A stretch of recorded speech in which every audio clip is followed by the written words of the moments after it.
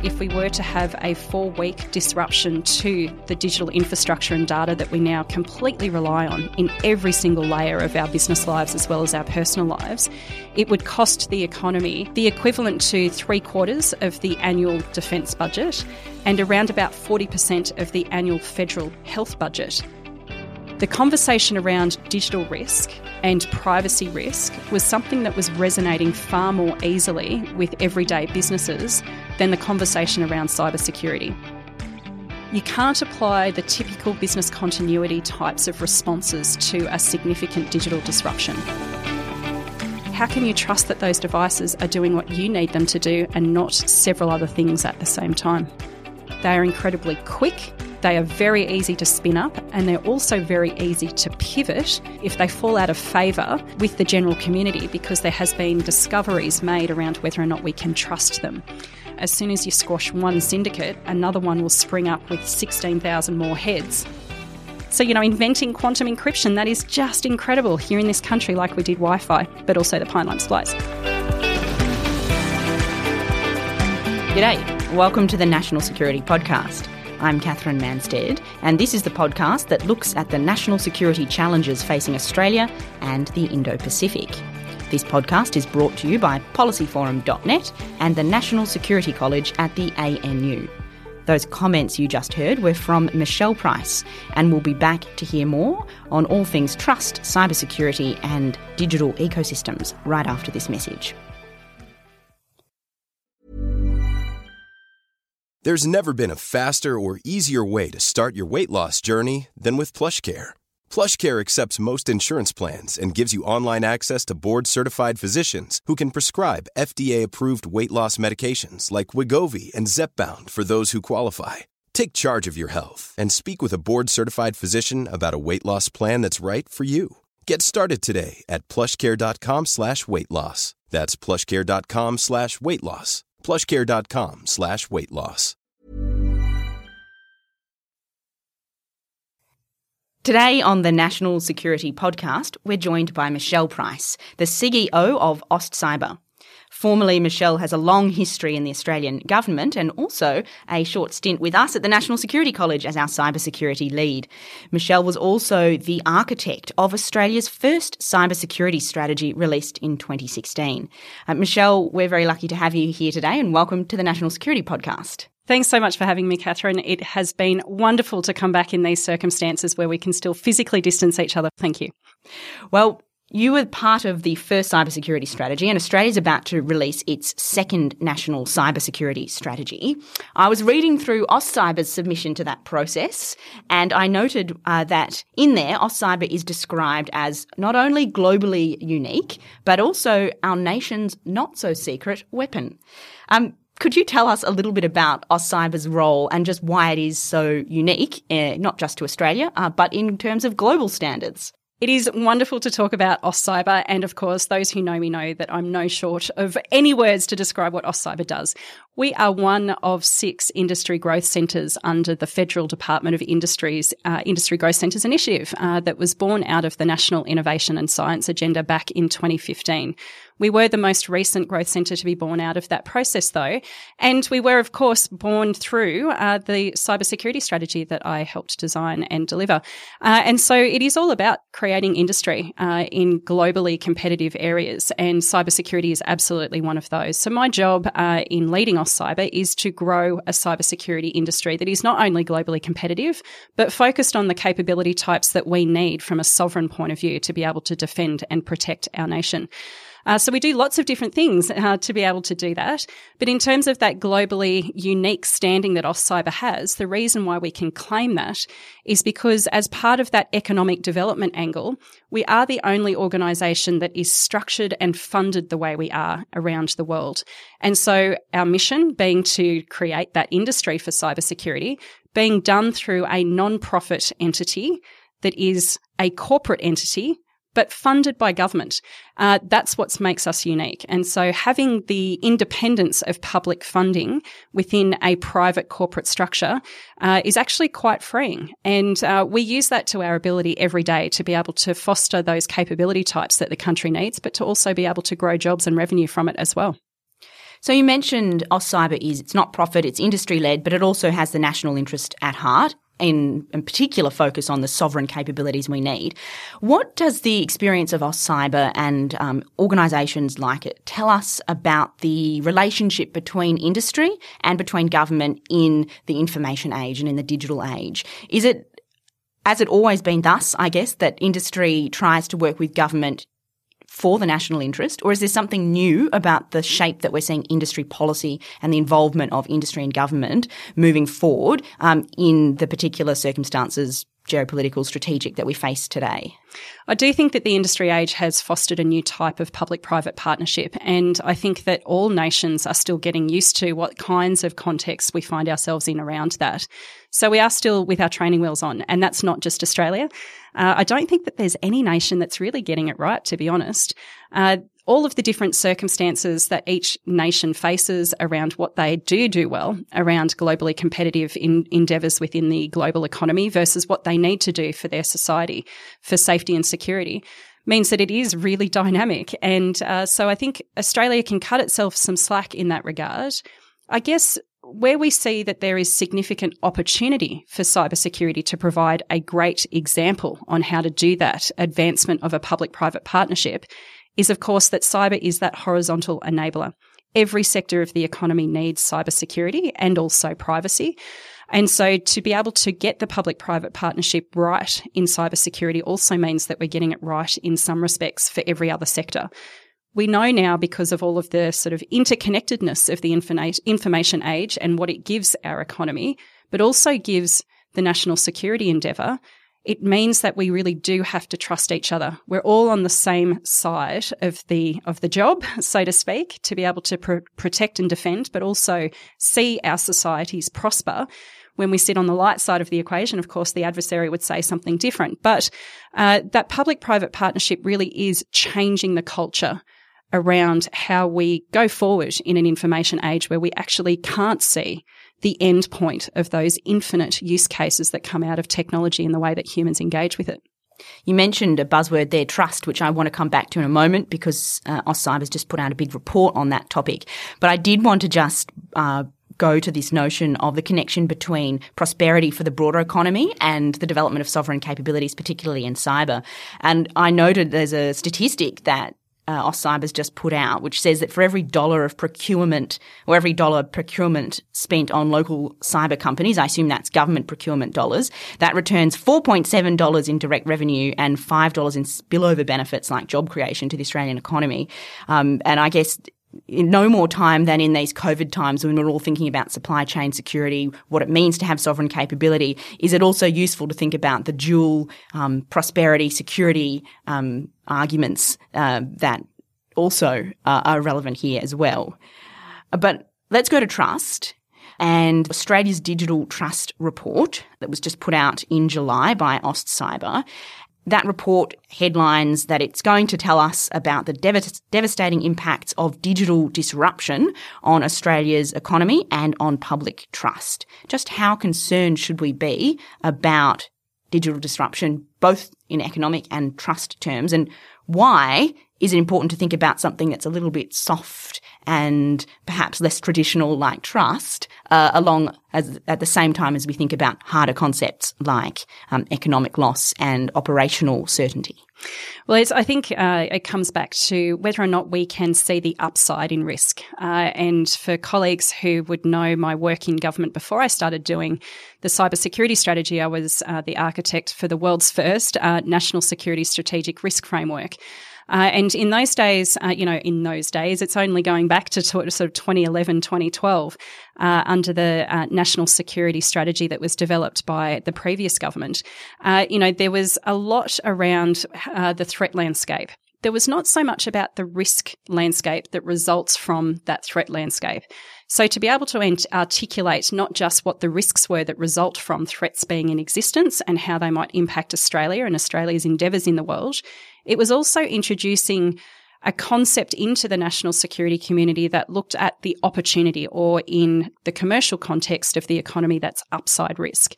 And it was completely and entirely appropriate to have a lot of opposition to that concept because, of course, the national security community is very much engaged almost 100% of the time on badness for very good reason. And so when we look at the concept of trust, and how you value trust, whether that's valuing it from a community perspective and that intrinsic human value that we assign to trust and all of its shades of grey, but also to assign an economic value to that trust. It's a very, very difficult thing to do. And in fact, it's why it really hadn't been done before for cybersecurity. So again, using that cybersecurity sort of use case, if you like, on what it could look like for the rest of the economy, both in terms of, the jobs and revenue creation, but also what's at stake. I'd say that absolutely we do need to be concerned. But first and foremost, I'd like listeners to think about the, intersection of that opportunity with the concern. It does demonstrate that if we were to have a 4-week disruption to the digital infrastructure and data that we now completely rely on in every single layer of our business lives as well as our personal lives, it would cost the economy the equivalent to 3/4 of the annual defence budget and around about 40% of the annual federal health budget.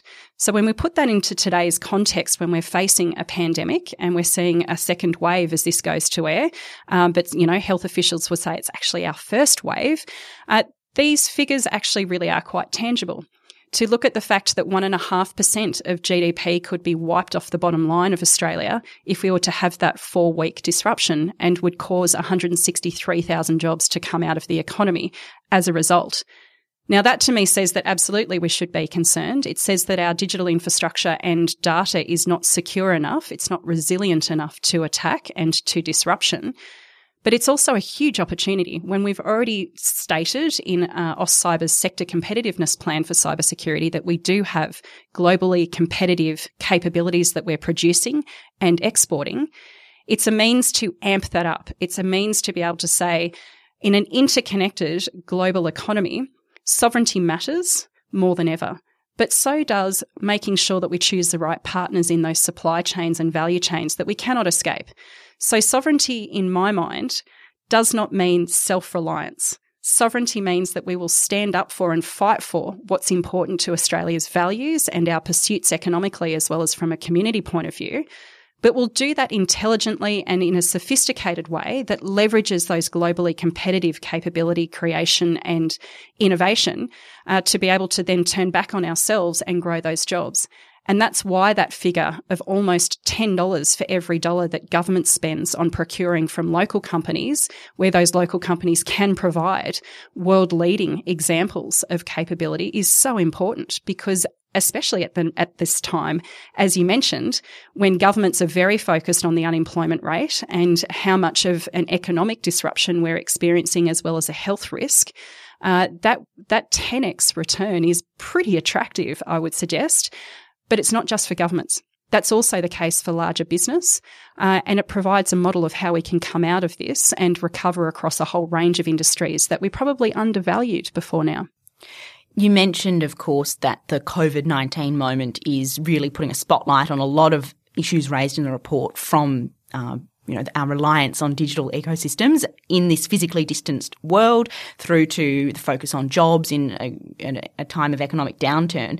I wonder if there is some timing in the report that was intentional or just accidental in a good way, because it occurs to me that if something with the topic trust is going to get a lot more eyeballs on it these days after we've seen the debilitating effects of lack of trust as a result of COVID-19. Of course, we go through in Australia waves of panic buying of toilet paper, which is a kind of an indicia of when there is a lack of trust in the community about what our leadership is doing, and of course the spread of conspiracy theories online, which can have some really damaging impacts on public health and individual health outcomes. So we know that trust and the absence of it is really bad.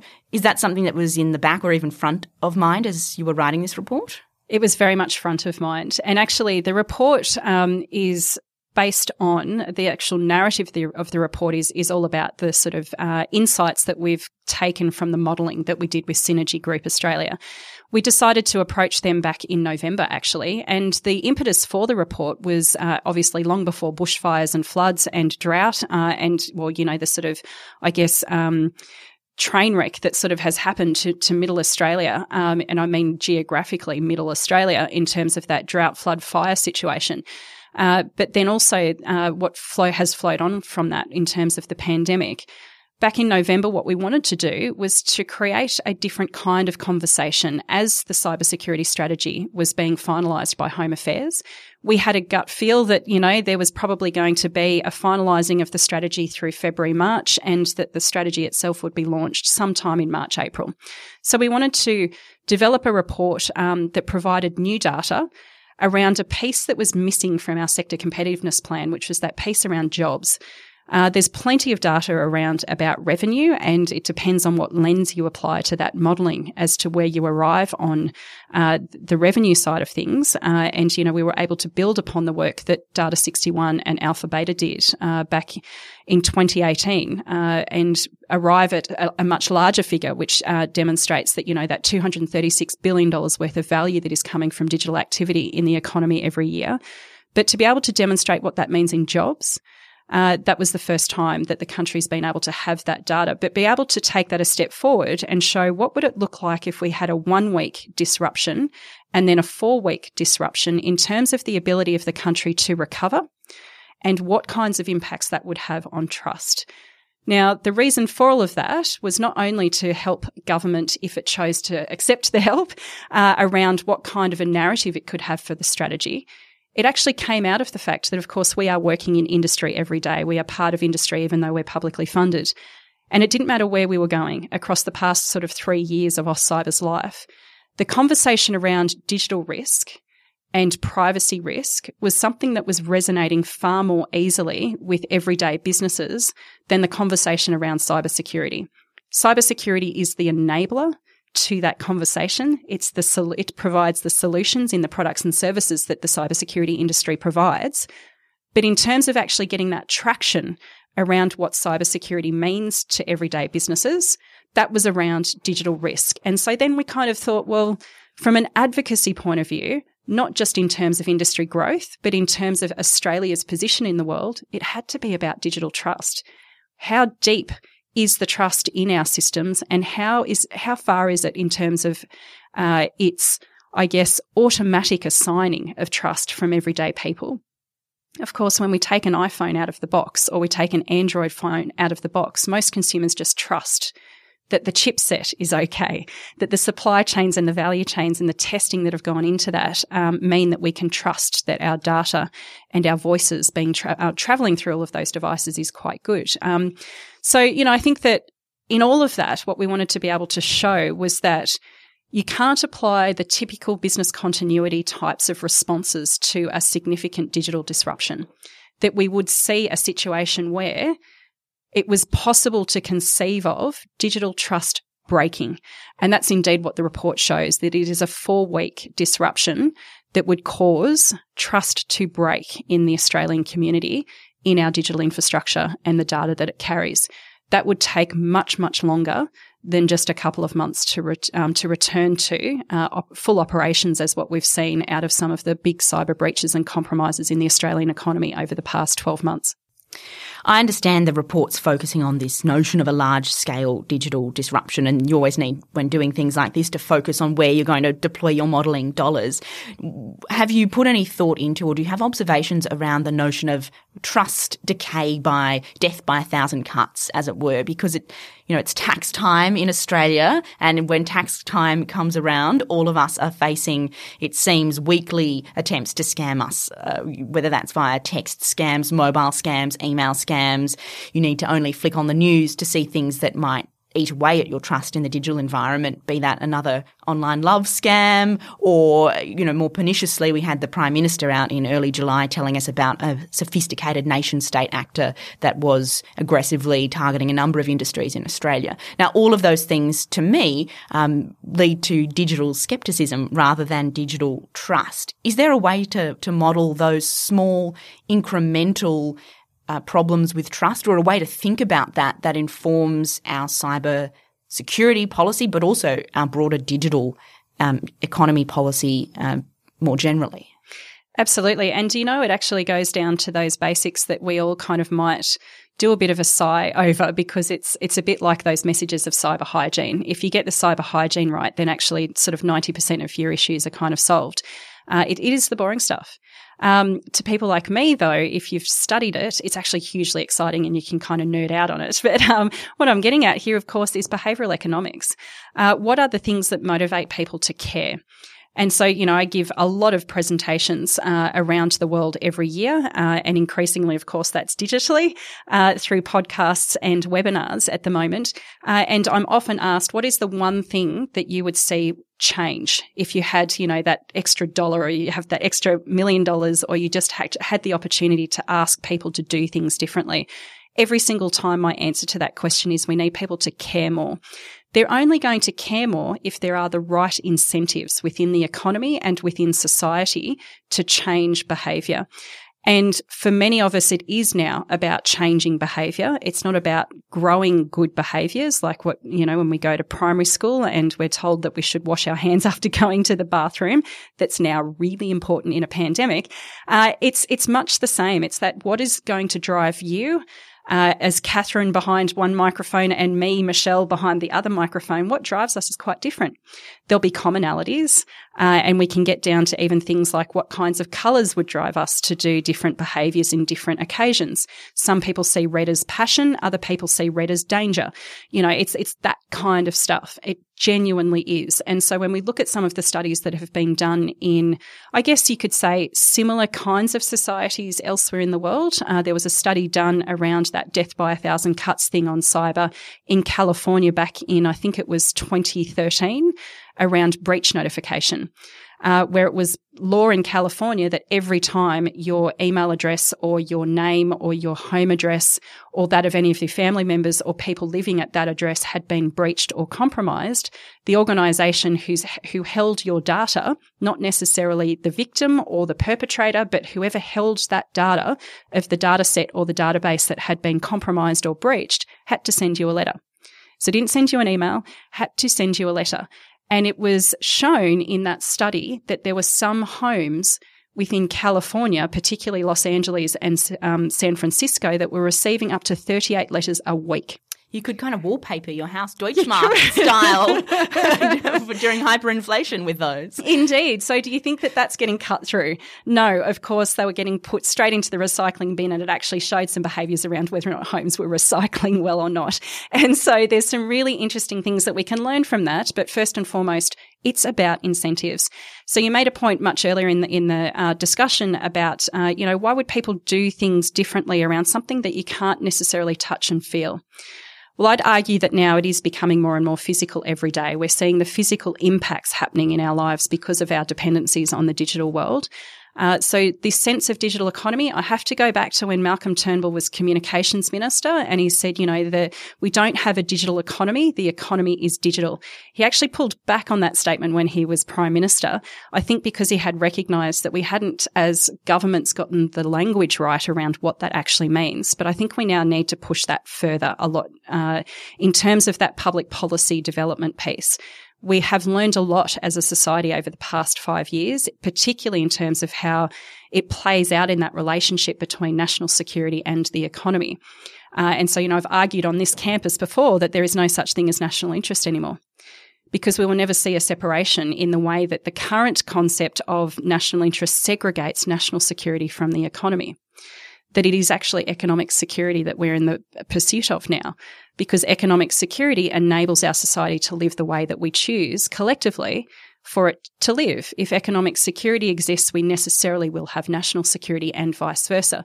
So this really intrinsic relationship does come back to, again, those behaviours that we value and therefore will be interested in pursuing if we're demonstrated that there's some kind of return to us through those incentives to engage in those behaviours.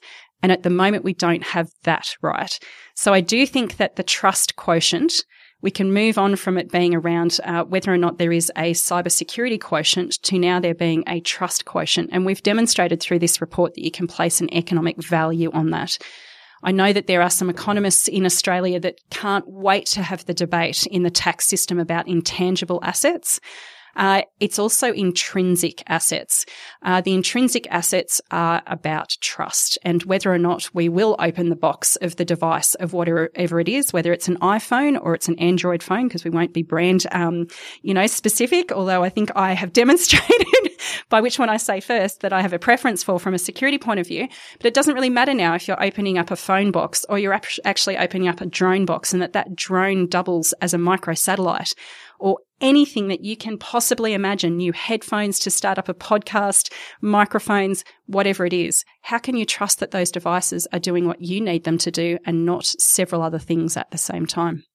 There's so much to unpack in there, but I think firstly, it's a very intriguing point around the decline of national interest as a useful term. And it's something we speak a lot about on this podcast, the collapsing and blurring of traditional distinctions between security and economics, and also between defence, which people often think of as an elite practice done by the ordained few in a defence force or inside government, and also the interests of the broader community, mums and dads, Australians with jobs, everyone who's participating in that economy, which I would agree with you and Communications Minister era Turnbull, that the economy is digital. But I think, as you said, it's all about that narrative, because still, perhaps when we think of the digital economy, we think of things like e-commerce, things that are explicitly digital. But as you alluded to, everything is digital now. And if you're working in the mining sector or if you're working in a bricks and mortar, real world retail centre, it's still totally powered by digital, which perhaps in the post-COVID world is something that all of us will start to recognise more. And I just want to take you to one line in the report, which I found super chilling on this point, which says that you're talking about COVID and you're talking about the way in which our digital infrastructure has proved absolutely vital to Australia's resilience at this time. But the report says it's not clear if Australia could have sustained or could have survived a sustained, serious or scaled digital disruption at the same time as the economic hibernation caused by the pandemic. And given that when sorrows come, they come not in single spies but in battalions, I thought that was chilling, because we've got away with it this time, but what happens next time? And you mentioned before that we're maybe not at the stages of resilience we need to be. What would be your top 3 things in terms of resilience or in terms of security that we as a nation need to do so that next COVID plus a cyber incident or next whatever it is, disaster plus a digital disruption, we can survive? Top 3, goodness. Okay, I'm going to start first and foremost with the big hands kind of stuff, and that's the public-private partnership. I think that we need to focus on that with so much urgency and build trust again. We got to a point, I think, in sort of 2016, 2017, when that cybersecurity public-private partnership was really starting to be fostered. We've seen some of that be challenged, I think, for a whole range of different circumstances that are largely global in nature. But I also think that, that public-private partnership can't just stick to the industry of cybersecurity or the practice of cybersecurity. When we accept that cybersecurity is needed across every fabric of every sector of the economy and the community, then actually that public-private partnership needs to be dramatically broadened out. And I do believe that there's a whole range of organisations across the economy who are already equipped, as well as those across the community who are already equipped to be able to incentivise that behavioural change, to have people care about what they are doing online, as well as what the implications of that online activity are for the physical world. And so, I give a great sort of example that's quite practical there. when we look at match fixing in local sporting organisations, and there was an inquiry done in New South Wales, I think it was last year or the year before, around children's sport being used for match fixing and to be able to earn money off children as young as 7 years old playing football around New South Wales. And you link that through to how did they get that data? Well, the database, of course, was under scrutiny around how all of the registrations for those code competitions were being done to enable the information, the data sets, which were actually quite open source. It was because there was lax security. So when we take that local example and how straightforward it would be to empower local community groups to be able to educate their members in a member-based organisation like sporting clubs, well, those members are parents.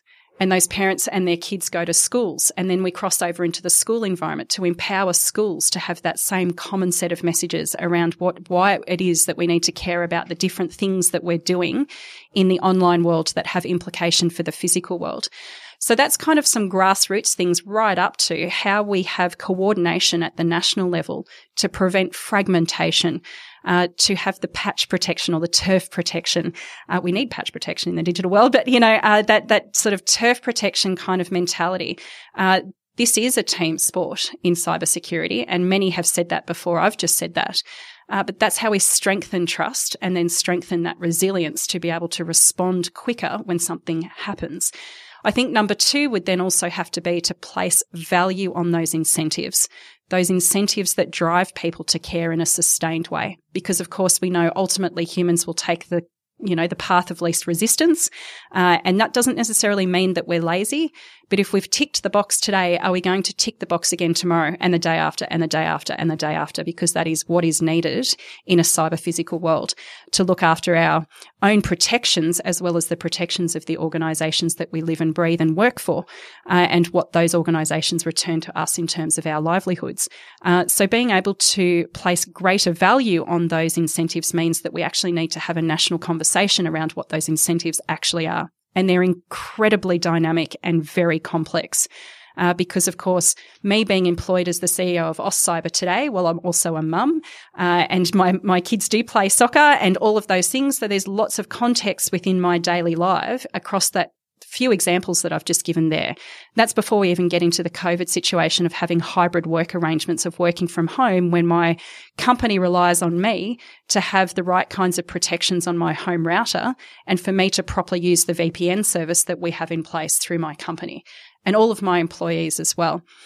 So as a small business that is also a startup for startups, as we used to say, we're now for startups and scale-ups at AustCyber. That ricochet effect through value chains is what I'm just demonstrating there. I'd say the third piece, of course, is the great stuff that's called great cyber hygiene. And so we all can do some very straightforward and simple things to make it harder for those malicious actors that do want to cause us harm, whether it's in tax time or it's in bushfires or it's in a pandemic that is about to have its first official wave. There are really straightforward things that everyone can do, including kids, and often the kids know how to do it better than the mums and dads and the grandparents. But look out for each other. Help each other to learn what those basic practices are, like being able to know what the password is to your router and changing that password away from being admin, which is what it normally is, or 4 zeros, making sure that you've got a password manager so you can have unique long passwords for every instance that you have online. And making sure that you do engage with websites that have, the right kinds of security certificates and only shopping from those kinds of sites. Making sure that the kinds of providers of services online do have at least 2-factor authentication, and even better if they've got multi-factor authentication. These are choices that everyday people can make every day. As someone who's made some bad choices, reflecting on your advice there, Michelle, I'm going to use this as a break, an ad break, so that I can lower my head in shame. And while that happens, we'll be back in just a minute for more on trust and security on the National Security Podcast. There's never been a faster or easier way to start your weight loss journey than with PlushCare. PlushCare accepts most insurance plans and gives you online access to board-certified physicians who can prescribe FDA-approved weight loss medications like Wegovy and Zepbound for those who qualify. Take charge of your health and speak with a board-certified physician about a weight loss plan that's right for you. Get started today at plushcare.com/weight loss. That's plushcare.com/weight loss. plushcare.com/weight loss. Around the world, democracies are in crisis. Leaders have become followers. Populists offer glib solutions to complex problems, and people search for answers. Block out the noise. Each week on Democracy Sausage, we go deeper to bring you insights from leading scholars, journalists and commentators to help you make sense of the world. I'm Mark Kenny from the Australian National University. Join me at the Democracy Sausage Hot Plate every Monday and Thursday. Michelle, we went to the break then talking about what might make ordinary Australians care about cybersecurity, because ultimately this is a team sport and it's not something that government can swoop in on their shiny horse to protect us all. It's something that all of us need to take responsibility for. And putting that into conversation with the news cycle just recently, one thing I suspect some mums and dads around Australia might be thinking about at the moment is the way in which their kids engage with social media. So TikTok has been in the news recently. It's something that over 1 million Australians, most of them under the age of 25, are using. And I imagine if I was a parent of a kid that age, I would be quite worried about the news and the security concerns being aired in the commentariat and also coming out of different members of parliament as well. When we're talking about trust, it's one thing that widget A does what it's expected and that it doesn't lead to a breach of our data. But there are other trust questions online, particularly around social trust and how we engage with each other and the messages that we receive. How are you thinking about that more, I guess, esoteric nature of trust? Maybe it's not even a type of trust that can be measured as an intangible or an intrinsic good from an economics perspective, but it's certainly something that has an impact on national security. Do we need to broaden that trust conversation out a bit to capture social interactions as well, and some of the more pernicious aspects of censorship, manipulation and disinformation online as well? Absolutely, I think we have to. You give a room full of actuaries a task and they'll come up with a solution. I think we really do, because otherwise we won't be able to demonstrate whether or not the funding that we're using, particularly from a public point of view, so public funding, into being able to manage the info wars, as sort of the commentariat refers to it as, but perhaps more specifically from a policy point of view, how we manage the issues of sovereignty in a cyber-physical world and what that means for things like foreign interference, which are very topical at the moment, and foreign interference having all of the different machinations that it does have, including electoral interference, sort of the kind of disinformation that we can see happening in social media channels that can lead to quite perverse and tragic outcomes, particularly like what we've seen in some instances of terrorism. And so, this kind of valuing of what these the broadening definitions around trust are critically important, I think, to know whether or not we are investing in the right areas, whether or not that investment is enough, or whether or not, and I actually don't think we could have too much investment going into these areas, but it's whether or not it's then being coordinated to anticipate in a more informed way what could be coming down the pipeline. Because it's not enough anymore to just say that because something like a TikTok platform is manufactured or was produced out of one country, and being circulated around the world in very clever, using actually behavioural economics to be able to get its audience and its user base to be able to be dedicated, regardless of what the sort of older generations might be saying about its value and what it could lead to. Again, it comes down to what are the incentives that ensure that a 25-year-old, for argument's sake, is going to continue to use TikTok even though, as a rational adult now, they can see all of the cons, the social pressures of the pros of still using it for a bit of a laugh or to be able to, get those likes or to be able to share information about the issues that you care about. Well, I would say to run interference on that, there should be capability development going into an alternative. Some of my 12-year-old sons, friends have said, well, I'm not going to use TikTok, but my mummy does or my daddy does. And so, again, how do you role model the right kinds of behaviours? Well, you can have lots of lengthy conversations about what right is in this equation, All I know at the end of the day is that I don't want my children or my brothers and sisters or my parents or my grandparents to be in harm's way that can be pushed through these kinds of channels. They are incredibly quick. They are very easy to spin up, and they're also very easy to pivot if they fall out of favour with the general community, because there has been discoveries made around whether or not we can trust them. And of course, every time, it's like that age-old story in cybercrime. As soon as you squash one syndicate, another one will spring up with 16,000 more heads than what we had anticipated before. And of course, everyone can read about what happened to the Silk Road on the darknet, and how that the FBI with colleagues across the world were able to have a coordinated attack against the Silk Road. And now we've got 16 versions of it, and probably many, many more that have sprung up as a result of it being squashed. And so we have to find some kind of a way to value trust in the social fabric of how we conduct ourselves online and the kind of impacts that has back into the physical world.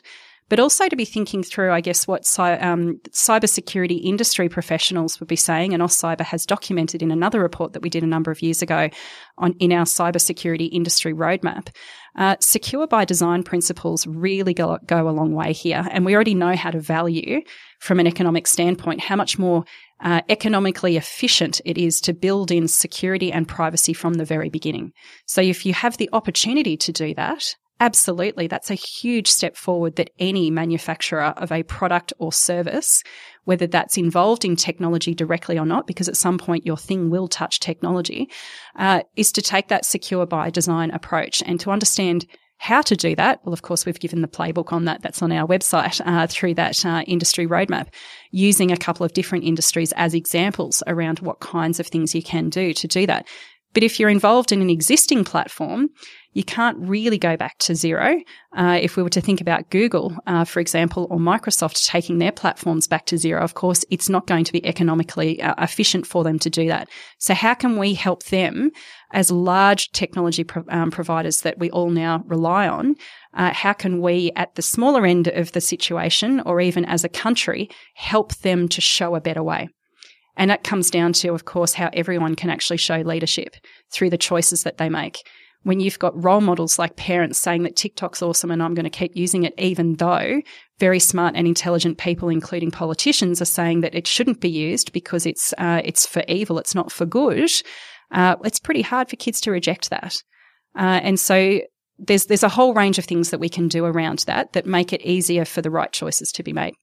You mentioned quite a few times this notion of a behavioural approach, and be it TikTok or other social media platforms, they are very good at hijacking our base psychology. And in fact, there's in Silicon Valley's case, and I'm sure in the equivalent tech industry in China as well, there are entire business models devoted to how do we use well-known psychological tools to make people A, come to our platform, B, engage with our platform as much as possible, and then C, some of those more pernicious things around engage with certain content, don't engage in certain ways. When we're thinking about how we can use behavioural nudges or insights for good, in encouraging people to adopt secure practices, for instance, do we also need to think about how we limit the use of behavioural insights by others? And really that could extend across the board, whether that's a social media company from Silicon Valley or coming from China. Do we need to think about how we get the creators of technology to use a little bit less of the psychological insight sometimes when that's resulting in bad outcomes for people, and particularly for issues like social trust and social values more broadly? That's such an interesting question. I'd probably actually, on the face of it, say no. But what I would say, because of course that might sound quite strange, from a commercial point of view, again, it's a bit like that whole sense of humans taking, the path of least resistance. A lot of these things are released to the market or to the community through that path of least resistance. Not always, but most of the time. And that's because that's the most economically efficient way for a company that is looking to make profit. It exists to make profit, and that's not a bad thing. It's understanding when that needs to be tempered. And so thinking through things like how you would crowdsource the kinds of value judgments that can be assigned to that particular type of technology, but also once it's been released, how many different use cases get generated that the creators of that technology could never have thought of. Because, of course, there's user groups all over the world, that could be using it in very, very different circumstances that come up with unique use cases that just could not have been thought of. The canonical example, I suppose, being the way that Facebook, Twitter and Google and others were used during the 2016 US presidential election. Some wonderful tools that had been created for the purposes of, in those platforms' minds, good, freedom of speech and expression, but of course they were turned around and used for purposes perhaps of less good by the Russian government to create polarisation and other nefarious things in the US. Indeed. And of course, from the Russian standpoint, without putting words in their mouth, and I would never want to, but, I think that they could equally say, well, this is our version of democracy in action. We saw a wrong that could have harmed our endeavours in the world, and we sought to correct it. And so it always is through the lens that you're standing sort of behind at any given time. And of course, it's not just a singular lens anymore. And that's why I would say, on the face of it, the answer to your question is no, because I would think that we wouldn't want to interfere with the innovation process that leads to the creation of a technology if we assume that that technology has been born out of good in the first place. But then also allow the sort of different knowledge infrastructures that sit around the way that that technology gets to market and then how that market deals with that technology to be able to have a more crowd sort of sourced way of giving sort of infinite feedback loops into the situation. There's a whole range of different sort of social pressures that can be applied to the reshaping and the reusing of different technologies and the way in which technologies intersect with each other. And that's a whole other ballgame. I mean, that's almost another podcast, isn't it? The way in which, we have intersections of technologies happening now. Well, of course, we're all sort of, for those of us that are involved in the technology game, we're all sort of eyeing off what the quantum world really truly means in this endeavour. It will absolutely change everything that we're talking about right now. How do we assure trust in that environment? Well, let's actually sort of look at that as the end game and work back from that, because there's a lot that we can take from thinking that way now. Where everybody can be empowered to be able to make their own decisions and their own choices around how this plays out. And I sort of, this can go to sort of this can go to legislation very, very quickly, but I would say that actually more powerful than legislation is the ability for us to remember in the policy-making game that anyone of any age who has spent time learning how to code and has spent time living in the world, so can apply that code and development of code into different circumstances, can be empowered to make change. They can also be empowered to do harm, of course, but that's when we need to come back to those values and ethics that we stand for in a society and what kinds of mechanisms within institutions, including our education institutions, that instill those kinds of judgments, that critical thinking that is so imperative now to know whether or not something online doesn't quite feel right.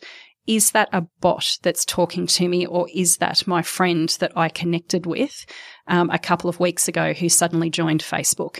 All of those kinds of things do come down to human intuition, and that's where I think the actuaries would find it really, really hard. If we're talking about empowering people to make value judgments, we mentioned before, if you receive so many breach notices, you may as well just use them as wallpaper for all the impact that they have. A similar argument goes with the user terms of service for most of the digital tools that we use, be that our iPhone, Android, social media platforms. If we read them all, some studies in the US say it would almost be a full-time job. We'd have to spend more time per year doing that than we would on pretty much anything else. Is that the type of area where you think it would be productive for governments to step in to fix some information asymmetries in the tech market to let people make more informed choices? Is that a direction that you would like to see things go? I think that's a great direction. Frankly speaking, though, I think that government needs to first look after its own backyard to make sure that there can be community trust in its ability to step in. It is a good role for government to play. I think in the Australian context, though, I would like to see concurrently to that a full analysis around the, unintended consequences that are now happening around the interplay of legislation that happens within the economy.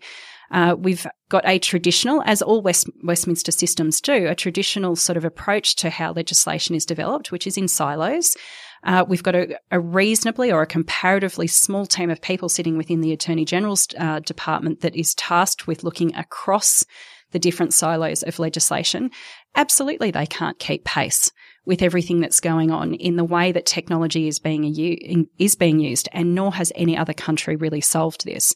But what we could do, and I was talking just recently actually about which country might crack this first, draw a line under the sort of way in which we currently develop legislation and look more first at the problem sets that are facing us, what problems need to be solved, and any time a specific problem comes up, draw it right up into that helicopter view and see what else is going on that is of either a similar nature or could be of a similar nature, and look at what we could adjust that already exists, and or if there's something new that needs to be created, how could it be created in a way that is more principles-based and more risk-based than compliance-based.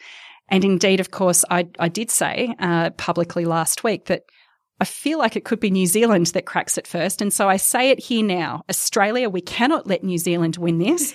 Let's give this a go. I think that we can get this right. But it will take some leadership from government to be able to take a bit of a leap of faith in that. Because, of course, there is some legislation that's still in play. If I look at a piece of legislation that I used to once upon a time spend a lot of time being a compliance officer for, which is the Customs Act of 1901.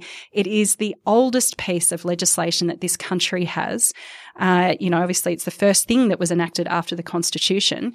It is still in play. Is it fit for purpose in a cyber physical world?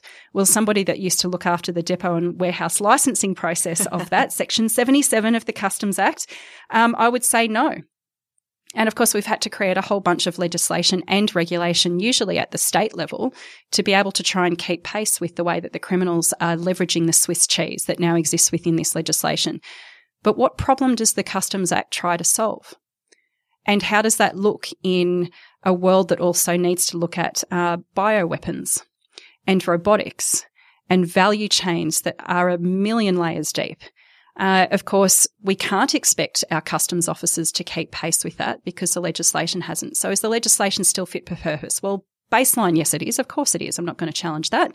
But what I will challenge is whether or not we keep adding on top of something that now has intersection with probably over 100 other acts within the Commonwealth, and that's before we get to the state and territory level.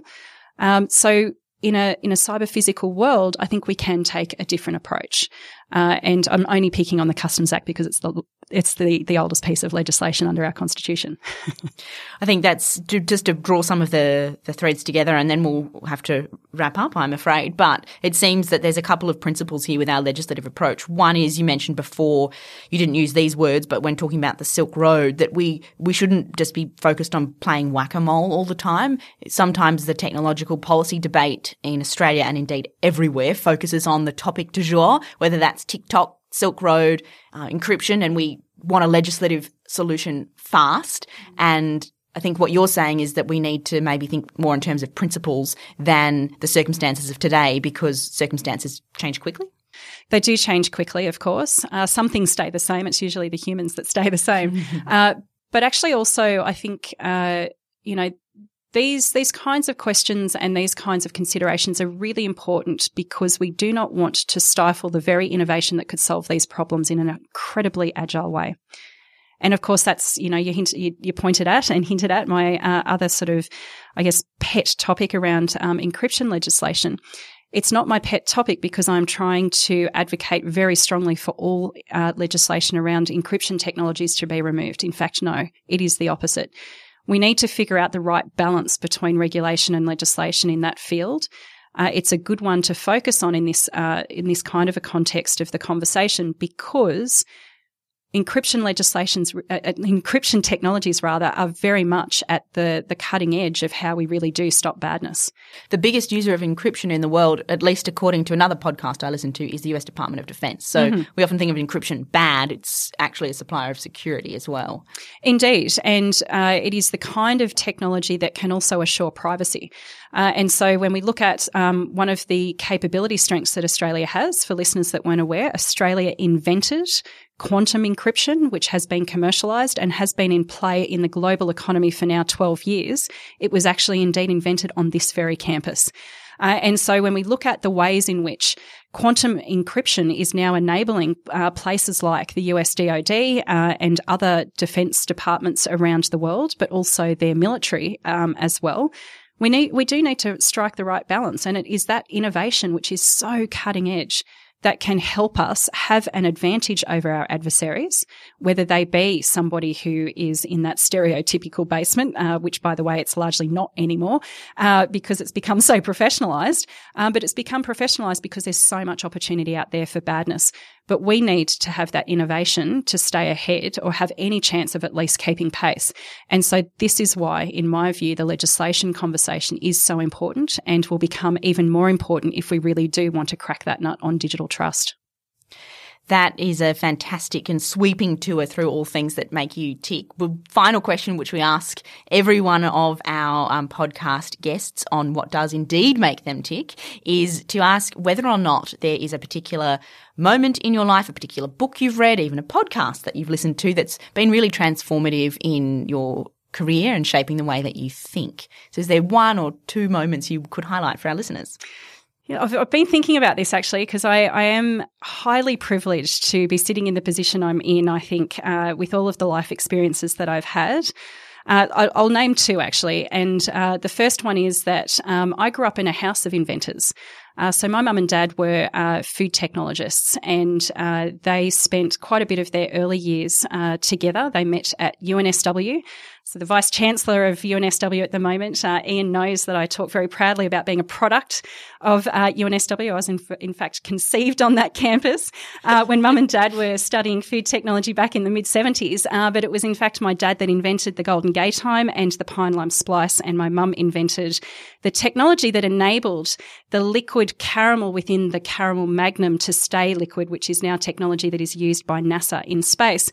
And so sitting around the dinner table when they started their businesses and watching that entrepreneurial and inventor kind of spirit thrive but also fail. We went through bankruptcy and I experienced that with them. That's such a formative set of experiences to be born out of. And so very, very privileged to have had those kinds of experiences. And that's why I fight so hard for small business in Australia, but for small business to be able to punch above its weight globally. And we are doing that in Australia across a whole range of different industries, even if we haven't cracked the nut on communicating that effectively yet, that we do have household names in Australia, but we just don't recognise them in Australia. So, inventing quantum encryption, that is just incredible here in this country, like we did Wi-Fi, but also the Pine Lime Splice. But I think the sort of other point around a formative experience, I did also, in my time in government, have the privilege of working for five prime ministers that were four people. And I learned a huge amount from both particularly Julia Gillard and Malcolm Turnbull.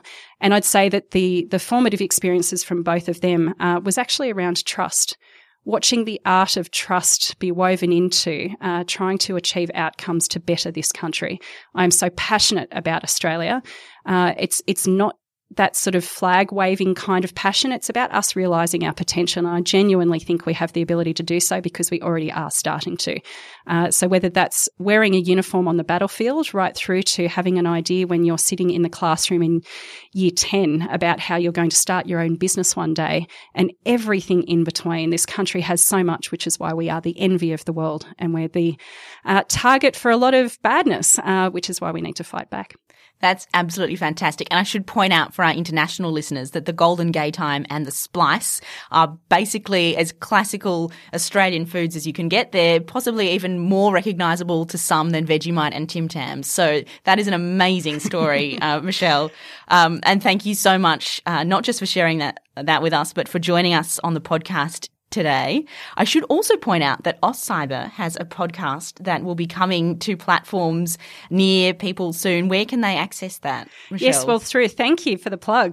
This is like this crossover kind of thing, isn't it? That's wonderful. Thank you. So AusCyber Unlocked is about to be launched. So for listeners that are listening back on this, it will be July.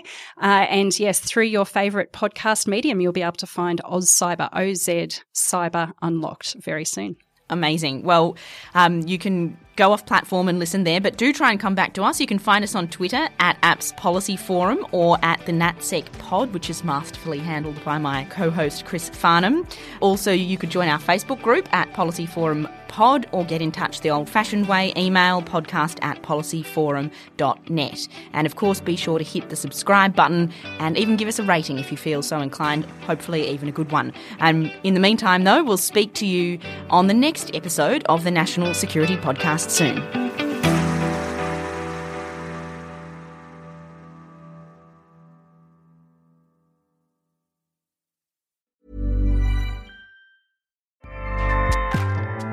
Acast powers the world's best podcasts.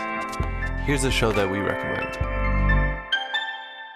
The Real Housewives is a guilty pleasure for most, but if you're looking to not feel guilty about that pleasure, tune in to Everything Iconic with me, Danny Pellegrino, where I break down all the messy moments and behind-the-scenes antics of Bravo's popular franchise. And on Everything Iconic, I also interview celebrity guests like Kelly Ripa, Keke Palmer, Drew Barrymore, Cameron Diaz, and more about their guilty pleasures, their past work, and so much more. So if you're pop culture obsessed and find yourself watching way too much reality TV like me, tune into Everything Iconic with Danny Pellegrino, wherever you listen to podcasts.